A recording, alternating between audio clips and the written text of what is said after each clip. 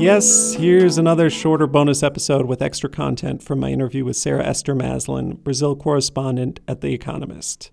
This bonus content is for those of you who want to dive in slightly deeper on how The Economist works, which unfortunately there wasn't time for in the standard full-length episode. If you like this kind of thing, which I also did for my interview with Jonah Kessel, director of cinematography at the New York Times, please drop me a line at foreignpod@gmail.com. I still don't know what to think about these, if they're a good or a bad idea, so even if you think it's not your cup of tea, do let me know. And then also, if you're listening to this first, I would definitely suggest circling back and listening to the full interview with Sarah. This bonus content jumps around a bit without transitions, so just be aware of that if there are any jarring changes of subject. Thanks for listening, and talk to you in a couple weeks when the next full episode drops on Sunday, February 14th. Where was I? Oh, yeah. So I used to work for a publication that was kind of modeled on The Economist called China Economic Review. And I bring that up just because it was in the style of The Economist, so there were also no bylines. It was kind of this uniform house style. And I was just curious if you had any thoughts on... I remember at the time it bothered me not having a byline, but also at the same time, I was much less experienced. I had fewer clips, and at this point I've written, hundreds of articles. I'm not so obsessed about every single clip. I don't think it would bother me as much now as it did back then. But do you have any thoughts you can share on that?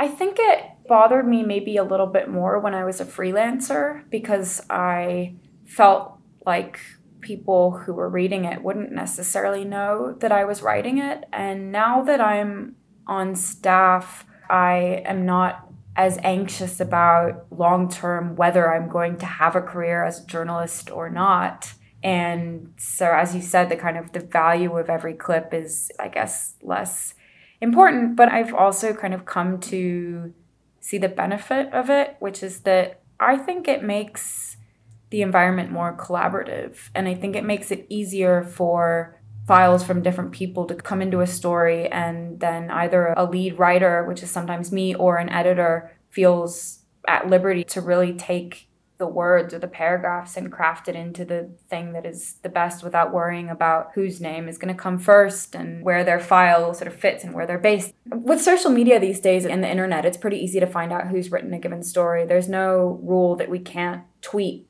our story out or say that we've written a story. And I think people who pay attention to Brazil tend to know that if there's a story about Brazil in The Economist, it's written by me. So I guess it bothers me less than it used to. Yeah, I see what you're saying. Yeah, there is always jockeying if it's a really big story for whose name comes first and that sort of thing. So I could see having the bullshit of that out of the way could bring some benefits for sure.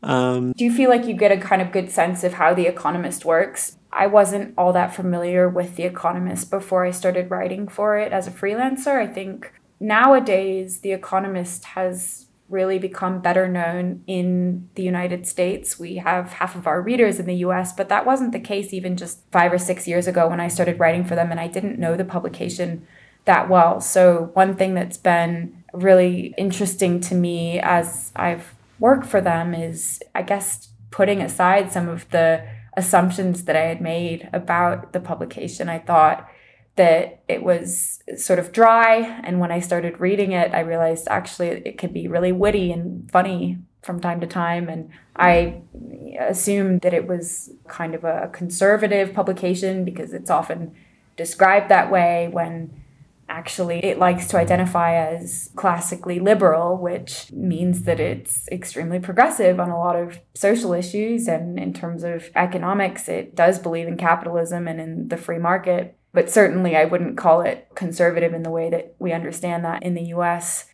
I was a little bit worried when I first joined and took this job that I would be sort of limited by writing for a publication, both because of length and the style that they have. It is a very distinct voice. And I found, for the most part, that I've really been able to do the kinds of stories that I want to do. I can't think of a time when I said I want to do this story and I want to do it in this way that I've had an editor say no. I mean, often there's a whole lot of questions and they really push to make sense of, what is it that you're actually doing and why are you doing it and why is this the right time and why are you going to go to this place? But we're really lucky that it's one of the publications that still has the resources to send correspondents far and wide to bring back an understanding of what's happening in a given place and what it means both for the people living in that place and the world as a whole. And I didn't mean this to be a sort of, a PR for The Economist. But I don't know. I guess maybe it kind of is a little bit, because people who are listening to this podcast, I assume, are ambitious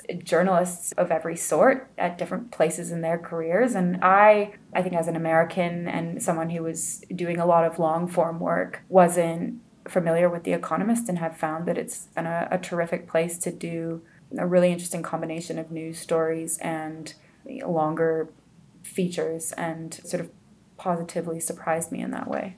That's great. And yeah, no, I'm familiar with The Economist. In college, I read The Economist a lot. And that's definitely how I learned the majority of economics, is reading about it. And most of that was in The Economist. And yeah, I don't know. I guess I came in kind of more as a business financial reporter into the industry. So I think I get what they're all about. And this past year, I started reading you guys again a bit more. I got a free whatever subscription for a bit, and then I realized there was a glitch and it never kicked me out, so I just kept reading it.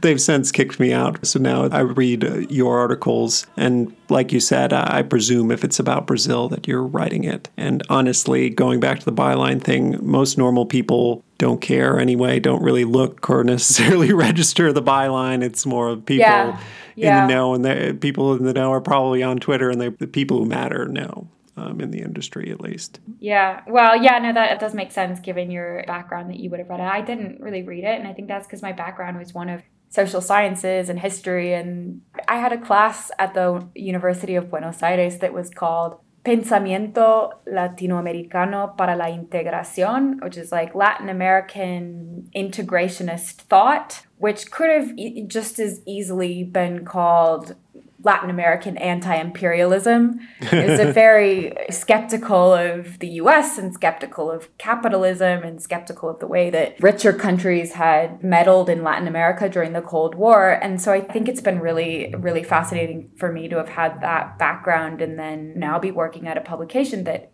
is critical of certain decisions that were made and is critical now of certain aspects of capitalism and interventionism and so on and so forth, but at the same time does take a pragmatic and globally aware view of the role of the US and England and China, now bigger, more powerful countries, and calls them out when they're committing human rights abuses and inciting violence and white nationalism and all the other awful things that Trump has done. I mean, we certainly give voice to the vulnerable and the voiceless in a lot of occasions, but we also consider CEOs to be important sources, and we write about what's going on with them as well. Right. And I've always been a bit envious of the editorial power of The Economist in terms of deciding what to showcase. And unfortunately, we don't have time to talk much about like the environmental coverage or the Amazon coverage of The Economist. But for just one example is that Amazon cover you guys did, and it wasn't that other people weren't writing about it. It's just that had that platform that it got people's attention. It's great at judging like when it is the critical moment to put that on the cover. When is it going to have the most impact? I think they kind of have a sixth sense for this stuff at The Economist. So what's funny about that story, and we don't have to get into the details of it, but as you said, this was a time when a whole bunch of us were doing really important work on different aspects of the growing alarm about deforestation in the Amazon and how Bolsonaro was dismantling environmental policy. And I had been working on this story for maybe a year. And for one reason or another, at one point a trip was delayed, and at another point, something else came up, and then a colleague of mine who was helping out on one aspect of the story became business editor, and then he kind of had less time. So we were feeling so guilty that this story hadn't come out yet, and then came out, and it felt to us like it was 6 months late. But it ended up coming out at the perfect time, and at a time when the whole world was starting to pay attention. And then just a few weeks later, these fires started bringing even more attention onto the Amazon, and we ended up feeling like the timing was right. But it is just interesting how sometimes in retrospect, the story, it felt like it sort of just happened to get the coverage it got at the time. Then it feels like that was really important that it came out at that particular time. Right. It was almost like the public was like, I don't know if I want to say ready for it, but it's like the Amazon fires. Nobody could have seen that coming. And that was just on a different level and out of our control, basically. The public decided to latch onto it in that way. And, maybe if it had been published a year earlier, they wouldn't have. Yeah, and maybe we wouldn't have put it on the cover. I mean, there's also a chance that maybe we would have put it on the cover a year earlier and people would have started paying attention a year earlier and pressure would have started a year earlier. But maybe also something else would have happened the week that it was supposed to be on the cover. And because the Amazon hadn't quite reached that point in public awareness to become important enough, it would have gotten pushed off the cover and that story would never have been read. Right. And honestly, speaking honestly, do we really think that Bolsonaro sits and reads articles? No, he doesn't. Do you think he saw that cover? Yeah, he fucking saw that cover. Yeah, well, although if we're thinking about what impact it had with Bolsonaro, it probably only made him more, stubbornly sticking to his path of environmental denialism. Although I think probably it made a difference with diplomats and business people who really do read The Economist and either weren't paying attention at all or were paying attention but thought that they could keep ignoring it. And maybe us putting it on the cover, in addition to all the reporting you were doing and the FT was doing and lots of other people kind of came and finally rose above the line at which something starts to become too loud to ignore. Right. So I'll just say for people who are interested, I will post a link to that story in the show notes. So check it out if you didn't see it at the time. I guess that would have been 2019, must have been.